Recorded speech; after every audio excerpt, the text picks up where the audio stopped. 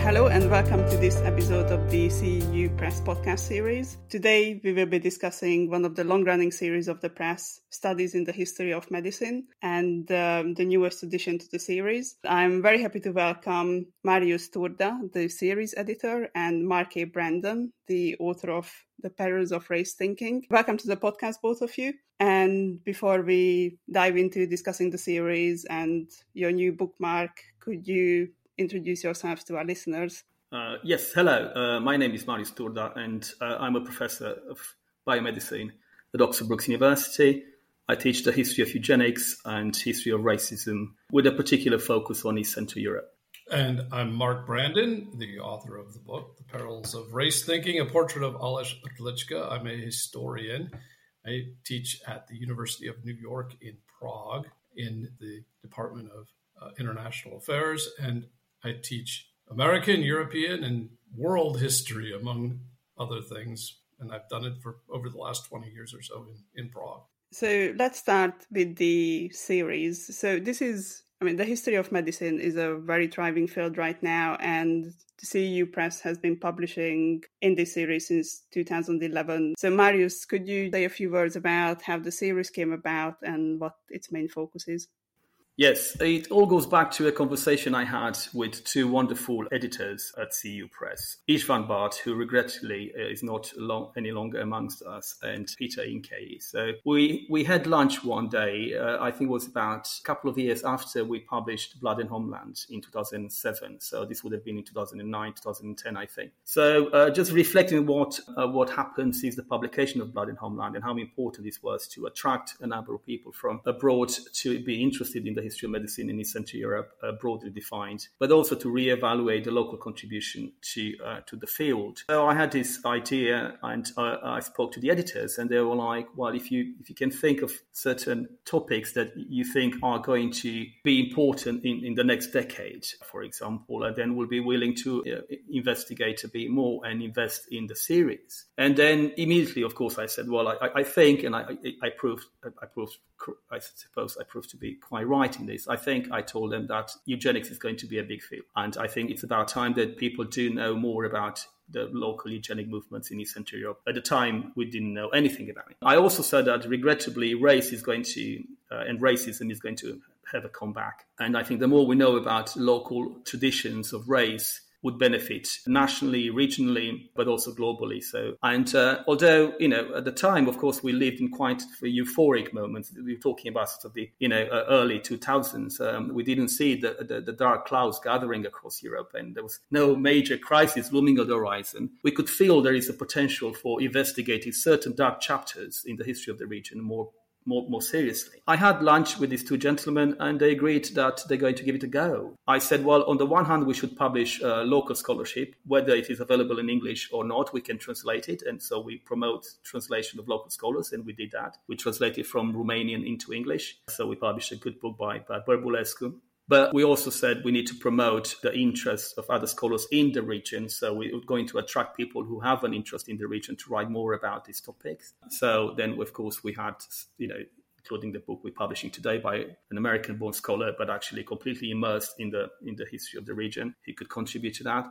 And also translations from other literatures and historiographies, which are very important but less known. So we translated from Italian into English. So we have a book by Francesco Casata. But I also told them we need to reach a balance between, how we could promote globally knowledge about East Central Europe and how we can actually contribute to a global conversation rather than sort of put ourselves in a corner and create a niche field. So then I said, whenever I will come across something interesting, I will suggest to the press and maybe we can publish that in the series. And this is how we ended up having a book on Japanese eugenics, for example, or the history of eugenics in Japan by Greg Sullivan, which I thought is extremely important. So we're trying to do, well, at the time, that was the intention, Andrea. We were trying to bring together a number of kind of, disparate threads of various historiographic interests, but ultimately focusing on a field that has been very little explored or completely marginalized by sort of mainstream historians. No serious intellectual historian who studied the history of medicine or the history of eugenics or the history of race thinking. So I came from intellectual history, and I was very, very much alone in this because I could not find any kind of counterpart in the region. Because, as you know, in the Czech Republic or in Hungary or in Romania or in Poland, history of medicine is being done by physicians. And they have the monopoly on sort of the discussion about the importance of medical thinking to society. And I believed, and it turned out to be a correct assessment, that we need to break away from that kind of thinking and get involved together to kind of create a more complex and inclusive conversation. And hence the series. And I'm very pleased to see CEU Press continuing to produce absolutely amazing work in this field. And that's absolutely great to be part of it. I'm very grateful. Yeah, we are very much looking forward to any future projects in this series, because I think it's as you said, it became very topical, and it's very important that we discuss these issues. But you already mentioned that there's quite a wide geographic spread as well to the series. You mentioned Japan, Italy, and obviously in Central and Eastern Europe. And Greece, we also included Southeastern Europe in this way. We have a book on Greece, which I always believe that ultimately you could always better translate the regional and the national if it's through the lens of a global perspective. So we obviously wanted to really show the richness of local, regional historiographic work, but ultimately this has to be done at the interstices of all the global debates. And so whether it is about Greece or it is about Romania or it's about Hungary or Italy, ultimately there is something that brings it together. And I think that's an amazing way of doing scholarly work, because it exposes you to new approaches, but also it allows you to be more creative and experimental and provocative. Yeah, could you give us maybe a few highlights from the series? I think they should go to all the books. I love all of them dearly. I greatly learned from the authors. Each book was an experience in itself. With some of the topics, of course, I had more familiarity than with others, but ultimately all of them uniquely were fantastically rich in terms of material and the way it was presented, and I learned from it. So I can only, we have now, and we're just approaching now 15 books in the series, so there aren't too many, I suppose. If you want to spend a good summer reading 15 books, I'll recommend this. Together, I think they really stand out the test of time. You can look at the series and it looks not only beautifully presented aesthetically, I think the design works very well, and the way they are each sort of integrated, but also conceptually, I think that they stand the test of time. If I go back to the first book that it was published on Bulgarian demography, I think that book remains a classic. If I go back to the book we did on sort of hygiene and health in Southeastern Europe, I did with my colleagues Christian Promitzer and Sebastian Trubet, I think those chapters are still important. The people refer to them. If I go to individual authors, we mentioned the book on Italy. I think that book on Italian eugenics is a classic now in the field by Francesco Casata. The same with the book by Greg Sullivan on Japanese history of eugenics. If I look at sort of not just eugenics, but broadly history of medicine, the book we translated into English and we published by Bărbulescu, it's a classic. It's the best book published by a Romanian scholar on the history of medicine. If I look at the fields of public health, we have a number of books on public health and child care. Again, with the focus on Central Germany, Central Europe, and Southeastern Europe. If I look at Fabio's book on Muslim women in Vojvodina, again, a classic. So I think the advantage we have, and this is why I'm so grateful to the press, is that we always given the freedom to really go as deep and wide as we can, because ultimately it is the scholarly product that guides us. So my relationship with the press will always based on the fact that, we might not, attract maybe too many submissions, but everything that we attract is of top quality and is going to open the field wide. And this is clearly the case with the book we're going to discuss in a second, So I'm very happy to see that tradition continues. We remain embedded in the intention to promote East Central Europe and, of course, to promote the area, to make it know better to a global audience. But at the same time, we're very keen to attract the focus onto the region from outside and to tell them actually, there's this amazing scholarship that's being produced. There are some stuff, traditions that are marginalized and neglected and ignored, and actually they're equally important. So now with the global debate on everything from racism to eugenics and kind of global south, it's the white supremacy and the decolonization, diversifying the curriculum. I think East Central Europe has something great to offer, and we could learn knowing more about that region. So I think all of these books suggest that, Andrea. I think we were there before the debate began, And we are there when the debate continues, and hopefully we'll be there to contribute to the ongoing debates in the future. If anyone is interested in submitting a proposal, who should they contact? Some people would contact me directly, and then I will just immediately suggest they should contact the press, some of the editors at the CEU Press, and fill in the form. So it happens, either it goes through the press, and then I speak with one of the editors, and they suggest, well, we have this submission, what you reckon? Would it fit in the series? Or I suggest some authors to submit. So in the pipeline now, there are two books, and I hope they will be submitted to our series, will be accepted, we'll see. But one is about the history of British eugenics until today. So finally, you're going to have a book on British eugenics until sort of 2000. And the other one is on American eugenics after 1950. So the whole debate about genetics and eugenics in America and bioethics. So if we able to capture these two books in our series, then we truly become a very sort of regional book series which has very big global ambitions. The book we are talking about today, The Perils of Race Thinking, there's quite a big American element that we will talk about. Let's switch from the series to the latest book in it. Mark, before we kind of dig into the book, could you just say a few words about what made you interested in the history of Czechoslovakia and particularly in this research topic? Sure. First, I want to say how honored and grateful I feel to be part of such a great series. So thank you very much for that. And I'll also say I don't usually like to talk about myself too much as a scholar, but I do think readers might find it relevant to the book. My maternal grandparents were actually Czech immigrants to the United States. So whenever we had Christmas, I had a babička that made knedlíky and all the dumplings, and all the old people, my aunts and uncles, all spoke Czech. Now, they didn't teach my parents any Czech or me. So I didn't grow up speaking it. I grew up hearing it. But I always wanted to, what I thought in my mind was reconnect with my roots. You probably heard this story from Americans before. I think as a youngster, I really thought I had some kind of Czech blood in me. After living in the Czech Republic for a fairly short time, I concluded that I absolutely do not. And there is no such thing anyway. Being Czech is about learning a culture. It's not about any kind of biological inherited identity. My culture was American. That's how I grew up. Now I have lived in the Czech Republic for 22 years, and I can say I am far more Czech than I was when I was in my 20s when I came to the Czech Republic. But that's because I've learned a lot about the culture, not because I have any kind of inherent identity. So I think that background might have something to do with the book I produced. And your question made me think about that. So I thought I'd go ahead and share it. Many thanks for that introduction, Mark, and also for giving a bit of a context into how you found your research area. The subtitle of the book is A Portrait of Aleš Hrdlička. To our listeners who are not familiar with his figure, could you give a short introduction to Hrdlička, who he was, and why he's important?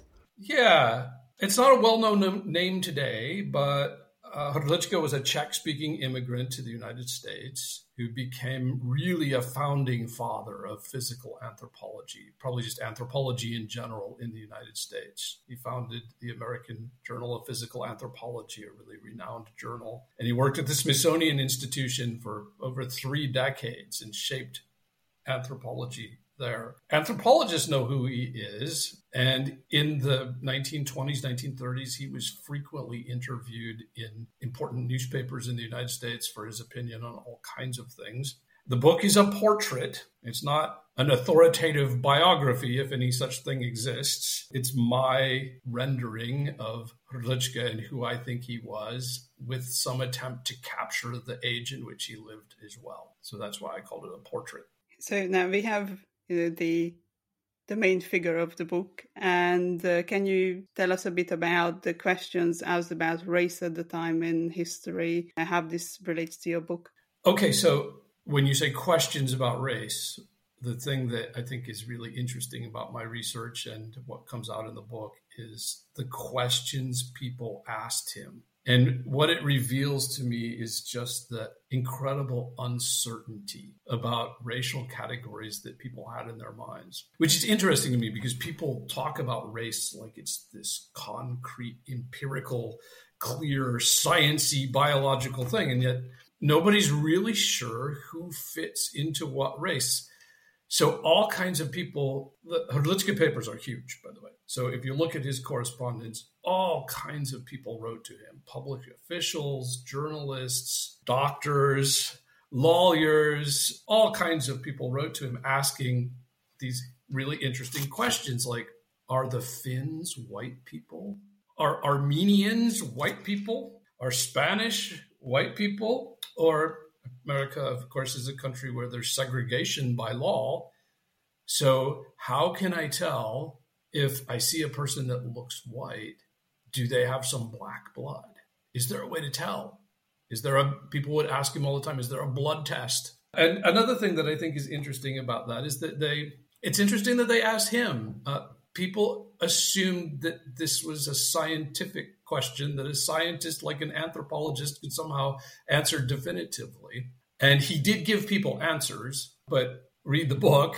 My feeling is that his so-called racial diagnosis, as one anthropologist once called it, is probably something more like astrology than any kind of scientific method. But these questions that people have about race really stood out to me. And so that's something I talk a lot about in the book.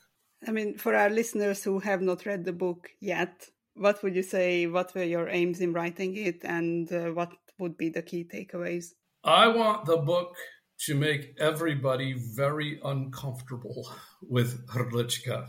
As a historian, I like bashing categories, and I like individuals that don't fit nicely into our categories, and I like individuals that make us uncomfortable, and I like to talk about those kind of people. So Hrdlicka holds these views that we want to label him a racist. And by the way, if you ask me, I do think he was a racist, but somehow that putting him in that category makes us a little too comfortable, because that means to us in our kind of dialogue today, that means someone who's stupid, ignorant, unscientific, fraudulent. And as a historian, my job is to recreate the context in which he lived. And I don't think he was a scientific authority. He's he merited that to a large extent. He did have real scientific accomplishments. In other words, today he's the kind of person you'd trust. He's the kind of person you'd go to try to get definitive answers. And I think that's what makes us so uncomfortable. He's not, his views on race are contemptible, but he wasn't a stupid, backwards person. And if you asked him how he saw himself, he would say he's a champion of scientific progress and Darwinism over religious superstition, as he would have seen it. So I hope people will be very uncomfortable with Aleš Hrdlicka. I mean, when I was reading your book, what really struck me as someone who has researched and read quite a lot on Czechoslovak propaganda abroad during the First World War, that, at least to me, you were putting it into a kind of different perspective as well when you were talking about, his support for the creation of an independent Czech and Slovak state. So, we read a lot about Masaryk, T.G. Masaryk, the first president of Czechoslovakia, Edvard Beneš, Milan Štěpánek, and how they used basically the power of propaganda to lobby politicians in the US, but also in the UK and France. And you also show in the book how Hrdlicka was thinking about these issues about delegitimizing Austria-Hungary, creating a Czech and Slovak state, and but he was kind of talking about this from this what you call the race thinking perspective. So could you elaborate on these questions a bit, how he thought about these? So you asked a lot there of good questions. Propaganda is a big theme in the book. There's at least a whole chapter on it. It's something I'm very interested in. People get a little offended when you say, Czech propaganda during World War I, but I would just say read the memoirs of Edvard Beneš or Tomáš Masaryk. They bragged about their propaganda all the time in the 1920s, and they used that word specifically. But as to the racial thinking propaganda, if you think about it, let's take the other side for a minute. Let's say you wanted to defend Austria-Hungary, which I know old Austria-Hungary is really complicated. But you would think, well, it has hundreds of years of tradition. It has diplomatic relations with all the other states. It has fairly clear borders, a kind of constitutional system that's developing that some scholars have compared to Britain, for example. And so if you were trying to argue for its legitimacy, you'd probably go that route. Now, if you wanted to delegitimize it and you wanted to make the argument, well, why should we tear down this legitimate, long-lasting, recognized edifice, carve it up, and put together the old Czech kingdom and steal Slovakia from Hungary and put them together in a state? How would you justify that? It's unprecedented. It's difficult to legitimate that. So Hrdlička, as a scientist, tries to make an argument. I would call it an argument from nature. Now, I would put nature in quotes because I think you can have a big debate about what nature is and why it should teach us moral lessons and all of that. But you could argue that Austria-Hungary is illegitimate and phony and artificial because it's a state that lumps together all these biological communities together that don't belong together and forces them, the prison of nations, as they started to say toward the end years. And you could argue, look, Czechs and Slovaks they share some kind of primal, natural, biological identity, and that's why they should be together. And I think that's the argument that Hrdlička made. And as I read people like Beneš and Masaryk, I don't want to say they're the same. Hrdlička was a scientist, and people like Masaryk, he was much more oriented toward literature and things like that. But I do think they made a similar argument. They wanted a natural, a political organization that they considered founded on nature instead of this artificial political organization called Austria-Hungary. And I should add one thing, and I know this is really heretical, and I don't mean to make an equivocation, but people should really read Adolf Hitler's evaluation of Austria-Hungary too, because it's really interesting. And I'm not saying that I don't want to make an equivocation between the two, but I do think that argument from nature is very prominent in the 1920s and in World War I. And I think he employs that too. He also says Austria, he's also a former Austrian. Austria is this artificial edifice that forces biological communities to live together that don't belong together. So I would recommend reading all of those together. And Hrdlička, of course, emphasizes he's a physical anthropologist, so he emphasizes the physical. So what happens after the establishment of Czechoslovakia in the interwar years? Like when I was reading a book, it seemed to me that there is a tension between what Hrdlička is advocating for and what Masaryk and Beneš wanted. In the Masaryk and Beneš propaganda, they are emphasizing the peace-loving nature of the Czechs and the Slovak, whereas Hrdlička is advocating for a more direct action approach. So what was his views, once Czechoslovakia was established?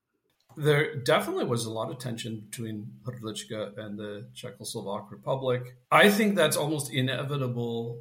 They all have this idea that they're magically connected by blood. And then they have to live in the real world and create a state, and they disagree about all kinds of things in real life because that's how the real world is. And that idea of blood is just kind of a mystical, superstitious belief. So that's part of it. But the other thing, the peaceful Slavs. Hrdlička also spread that idea. So I want to make that clear. He did have that stereotype of Slavs, but he was a little different. He read Beneš's memoirs in the 1920s, and he really criticized Beneš because, and Masaryk to some extent, although he liked Masaryk, he was careful not to criticize him too much. And he kind of criticized Beneš because Beneš brags always about their diplomatic virtuosity. And Hrdlička sees it differently. He says, first of all, Hrdlička kind of has a Darwinist view. History is about the struggle of nations and the survival of the fittest. So he's got that angle. And then he writes letters to Czechoslovak soldiers and tells them, fight to the death, punish the Germans, don't let them capture you. It's pretty bellicose. And then he points out, you might label him kind of a realist in a way. He points out, he says, look, everybody knows that if the war had ended in 1917, Czechoslovakia would never get its independence. And the reason is twofold. The United States joined and tipped the balance. And the other one is the Bolshevik Revolution, which triggered a chain of events which led to the Czechoslovak Legion in Russia at the time to basically take over all of Siberia. It's really an incredible story, not my specialty, but they basically controlled all of Siberia. So right at the end of the war, they're in this position where the British and the French, for the first time, really start to listen to them. Why? Well, because they have an army in a strategic position that the Allied powers, they're seriously considering interfering in Russia in the Bolshevik Revolution. And so that's the Hrdlička's point, a point that Hrdlička is making. I disagree with most of what Hrdlička says, and I'm not quite ready to pronounce him right on this. But I do think he has a good point. And the other thing, too, Czechoslovakia, people always forget this, it was born out of the world's most deadliest war up to that point. And you can read Beneš and Masaryk in their memoirs, and they remember being terrified. The Austrians are suing for peace over and over again. And the last thing they want is the war to end, because if the war ends, then they won't get to crush Austria-Hungary and get independence. So I could go on and on about that, but I think it's at least worth considering the role that warfare and violence played in the establishment of Czechoslovakia, although I do think it's a complicated story as well. So that's the main difference that I think they had about the historiography of World War I. Yeah, you mentioned Hrdlička telling the Czechs to go on fighting the Germans. And in the book, you also make it quite clear that he thought that the Germans and the Slavs were mortal enemies and they needed to fight each other. However, this kind of eugenic thinking is, of course, also very prevalent in Nazi German ideology. So, that also rested on eugenic race thinking. So how did Hrdlička view Nazi German ideology on race compared to his own? Yeah, of course. This is a great question. And this is one of those things where Hrdlička doesn't fit into the right categories. So we can all breathe a sigh of relief. He absolutely hated the Nazis, and he rejected their anti-Semitism. He criticized it. I can show you that clearly in the sources. But you have to think about why. On another level, I argue that on a more fundamental intellectual level, he shared a lot of their style of thinking. And yes, that's a good way to say it. Eugenic race thinking, I think, is a great way to say it. That idea that the Slavs and the Germans are locked in this millennial racial struggle, that's part of it, for sure. The other thing, too, is I think in our post-war discussion, I think it's changing, but for a long time, it was kind of binary where the Nazis are bad and everybody else must be on the good side. But Hrdlička's, the Nazis have this very, very constricted view of white racial purity. And it's just Nordic people. And that's far too constricting for Hrdlička. Of course, Hrdlička is a Czech and he considers himself a Slav. And so he's not inferior. He's just as good as the Nordics. And so Hrdlička believes, well, the Nordic people are whites, but so are the Slavs. So are the Jews, for that matter. Probably the Armenians and the Georgians. They're probably all white. But does he go on to make an argument for racial equality? Absolutely not.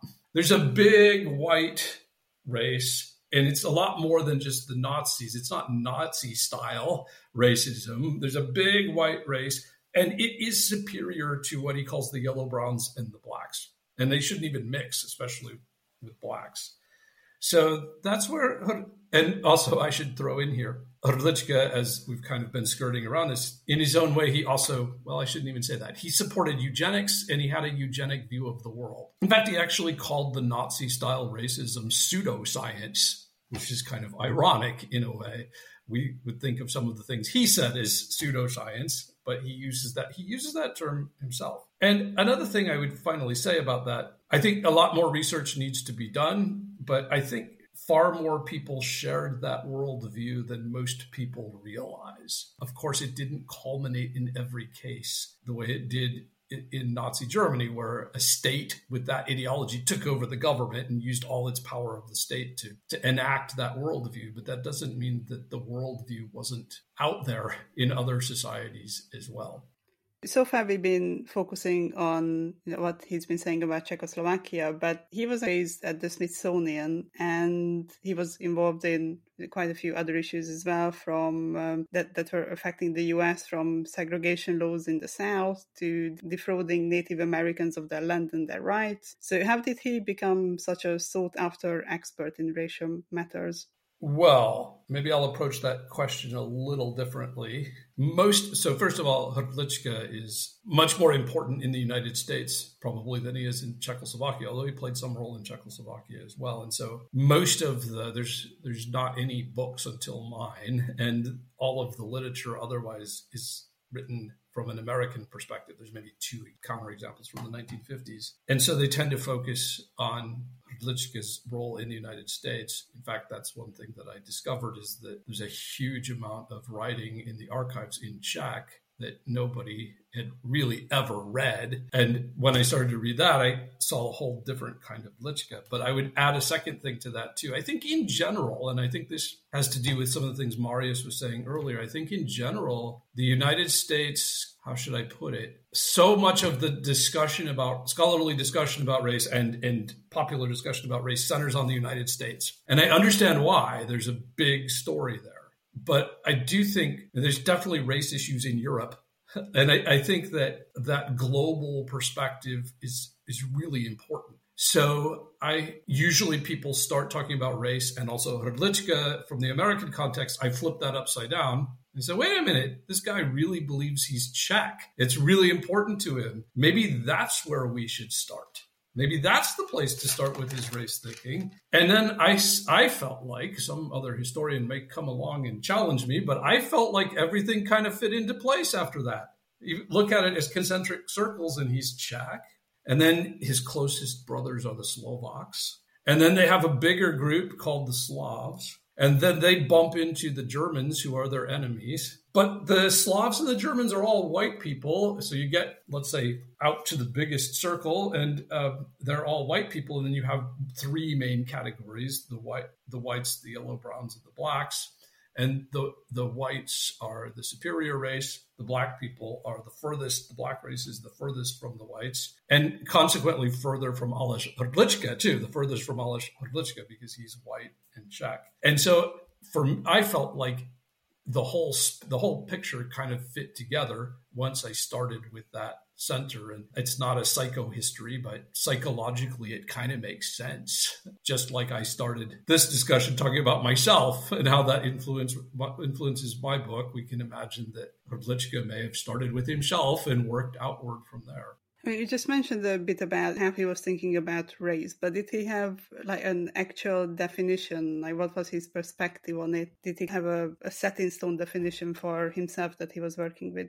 So I have a lot to say about this. I better be careful. First of all, just to answer the question most directly, I don't think he did. And in a certain way, he was kind of confused about race. Maybe we have to go back a little bit. I think a lot of scholarship starts with a definition of race. Certainly here, social construction.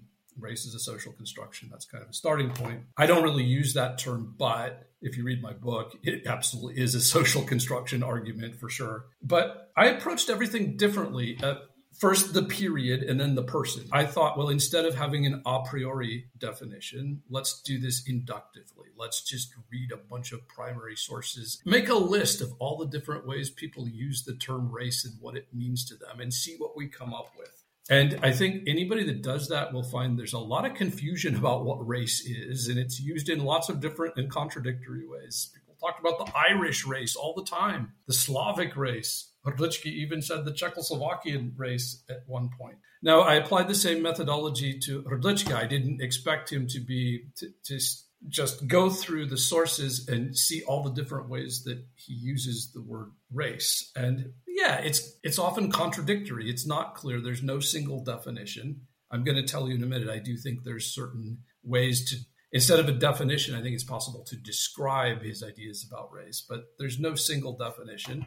And another point to make too, and I think any historian will see this right away, it's not just about the word race. What do the Germans mean when they say Volk? What are they talking about? Or when Hrdlička says breed or stock, There's all kinds of other words too. And of course, a big part of my book, what do people mean when they talk about nation? I think it can have various meanings, but sometimes I think it definitely shades into race. And so it's not just about finding the single definition of what he meant by race. Now, having said all of that, after my inductive study, I came up with 3 ideas about what I think Hrdlička meant by race. First of all, it has a lot to do with his Czech identity. So it's not something intellectual. It's just part of who he is. And I already described, I think that's the center. Second thing, he was a physical anthropologist. I think for Hrdlička, race is physical, and you can measure it. It's not language. He says, the Slavs, they all speak similar languages, but that's not really the point. They have some kind of biological, physical similarity. He can never really name it, which is kind of interesting, but it's there. There's some kind of physical, biological identity that unites them. It's not just language. And then a third thing, I argue, and I think that this is the most difficult argument, I think he viewed race as a kind of modern, science-based moral system. And I think it blends really well into eugenics there, by the way. And it's a kind of new modern moral system that could replace older superstition, like Christianity, for example. So it kind of becomes a belief system,